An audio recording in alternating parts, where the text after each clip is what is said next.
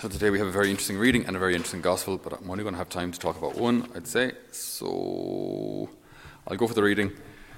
We hear about the prophet Daniel here, who is at present in exile. Okay, so the chosen people, God's people, disobeyed God's laws over and over and over and over and over again. It's the story of most of the Old Testament from Exodus on. God revealing himself to his people, asking them to live in a certain way, asking them to obey him, asking them to please trust him. And they say yes, and then they don't. And this is just it's the constant cycle that we see in the Old Testament. So when we do this, when we walk away from God, when we don't do what he asks us to do, simple and all as it may be, as we were meditating yesterday with Naaman, just bathe 7 times in the Jordan and you'll be cured. That's too simple, so I won't do the simple stuff. Well then, okay, then we don't have God's blessing. So as what unfortunately happened to God's chosen people, the Jews, they were deported. So now the chosen people now find themselves in a foreign land. So now they have no temple, they have no sacrifice, they have no leader, they have no prophet, they have no prince, they have no Holocaust, they have no oblation, nothing. So they're in a foreign country. They can't worship God as they were told to, as they were asked to. They can't. They're in a bad way altogether. But very, very importantly, Azariah, when he says this, or when he recognizes this, he says, "Now we are despised throughout the world today because of our sins." Because of our sins. So because we didn't do what God wants, because we said basically by our actions, "God, I don't want you. I don't want your protection." Because of that, even though the prophets warned the people, if ye collaborate with the Assyrians, if ye collaborate with the Babylonians, if ye do not obey God's law, ye will be invaded. I mean, they were told. Isaiah warned them, Ezekiel warned them, they knew it was coming. Jeremiah, they knew this, they were told. But they chose to go their own way. Anyway, God, we don't need you, we'll take care of ourselves. We'll go our own way. We'll make up our own rules. We'll do what's easy, we'll do what's comfortable, we'll do whatever we feel ourselves. We will not obey. We will not do what you're asking, Lord. And then if we do that, what happens is we don't have God's protection. Because he's trying to protect us and we won't listen. He's trying to guide us and we won't follow. So then what happens? A right big mess. A right mess. Now, crosses can come our way even following the Lord, but these kind of crosses came because of not following the Lord, and they're much worse. Because they're our own fault. So there's just this beautiful expression then. So the way that God asked Jews to pray in a way was by offering sacrifice. Okay, so this is similar to what we do at Mass today. It's a preparation for it. So they can't do this anymore. So they can't go to the temple, they can't offer sacrifices because they're now in a foreign country. They're in Babylon, modern day Iraq. Okay? So they can't pray in the temple as they used to. So what does he decide? What does Azariah say? It's just a beautiful expression.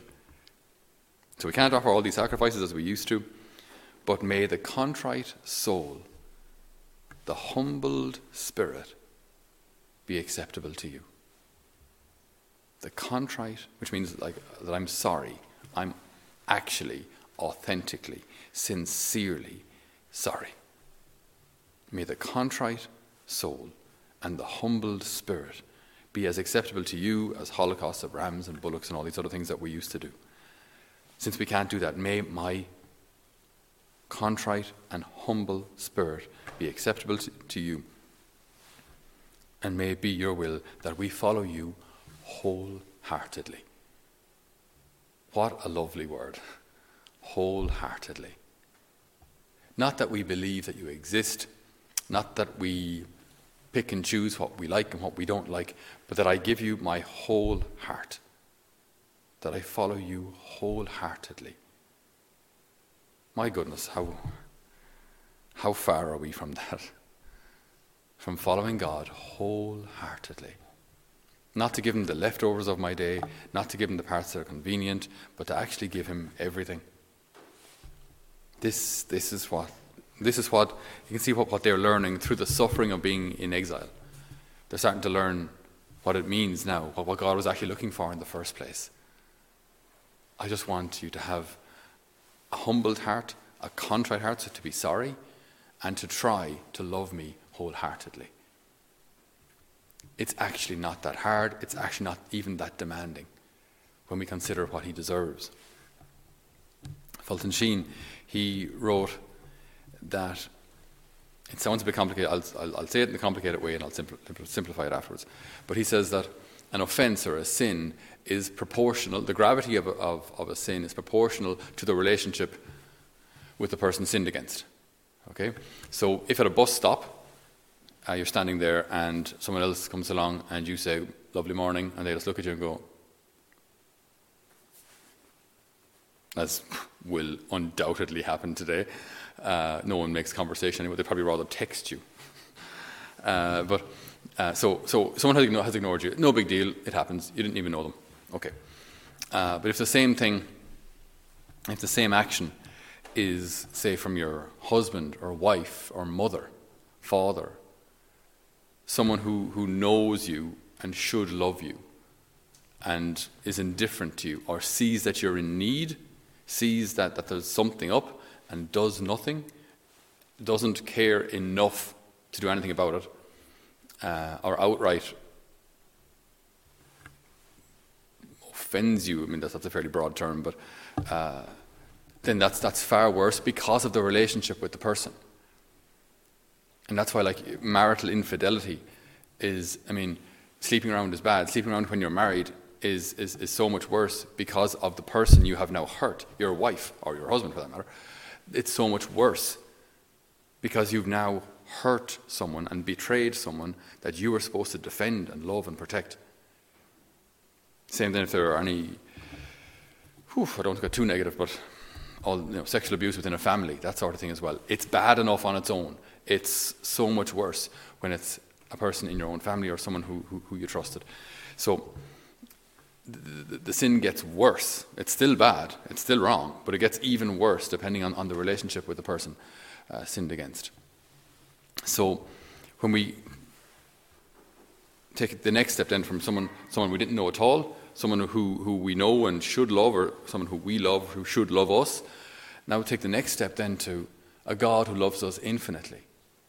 A God who loves us infinitely, who is love and sees us even when we get things wrong, and sees us even when we fall, and even when we make a right mess of things, who sees us even when we don't see him, even when we don't choose him, even when we reject him, even when we blame him, even when we walk away from him, who sees all of this and still continues to love us. How much love does he deserve in return? How much of our heart does he deserve in return? So when do we want to start this? When do we want to start loving the Lord wholeheartedly? Don't wait till you're retired. You mightn't get there. With the amount of chips that we eat, I'd say none of us are going to make retirement age. So when are we going to start? When are we going to start loving him wholeheartedly? May I suggest we try and start today. If not now, then when? Can I suggest, and I'm saying this to myself as well, that we try to love the Lord wholeheartedly. Wholeheartedly. So in my prayer time, in the way we receive Holy Communion, during Mass, in my work, which obviously makes up the bulk of our day. The bulk of our day is working, not prayer. But then to turn our day, to turn our work into something prayerful. To turn our time cutting grass or laying blocks or in an office or whatever it is. Turn that into prayer. Offer it all up. Do it all for his greater glory. In as much as we can remember. Put some screensaver on your phone that reminds you to do this. Otherwise, I don't know about you, I get easily distracted. I'm very much a squirrel kind of a guy. So I have to remind myself, a little post-it on the screen. All for love of you, Lord. To be reminded, Lord, that you delight in me. That you delight in me. Even though I'm imperfect and distracted and sinful, and you delight in me. And if you do, well, my goodness, I mean, how should I respond to that? By loving you wholeheartedly. So let's try it. Let's do it. Let's start now. Let's start now to love the Lord as he deserves to be loved. And now we put our whole heart into following you, into fearing you, which means loving you, and seeking your face once more. Treat us gently, as you yourself are gentle and very merciful. Grant us deliverance worthy of your wonderful deeds. Let your name win glory, Lord. Lord, today may we love you wholeheartedly. May we love you more deeply than yesterday. May we do our work out of love for you more consciously than yesterday. Lord, may we take a step towards you and towards your sacred heart today. May we give you the love that you deserve. Amen.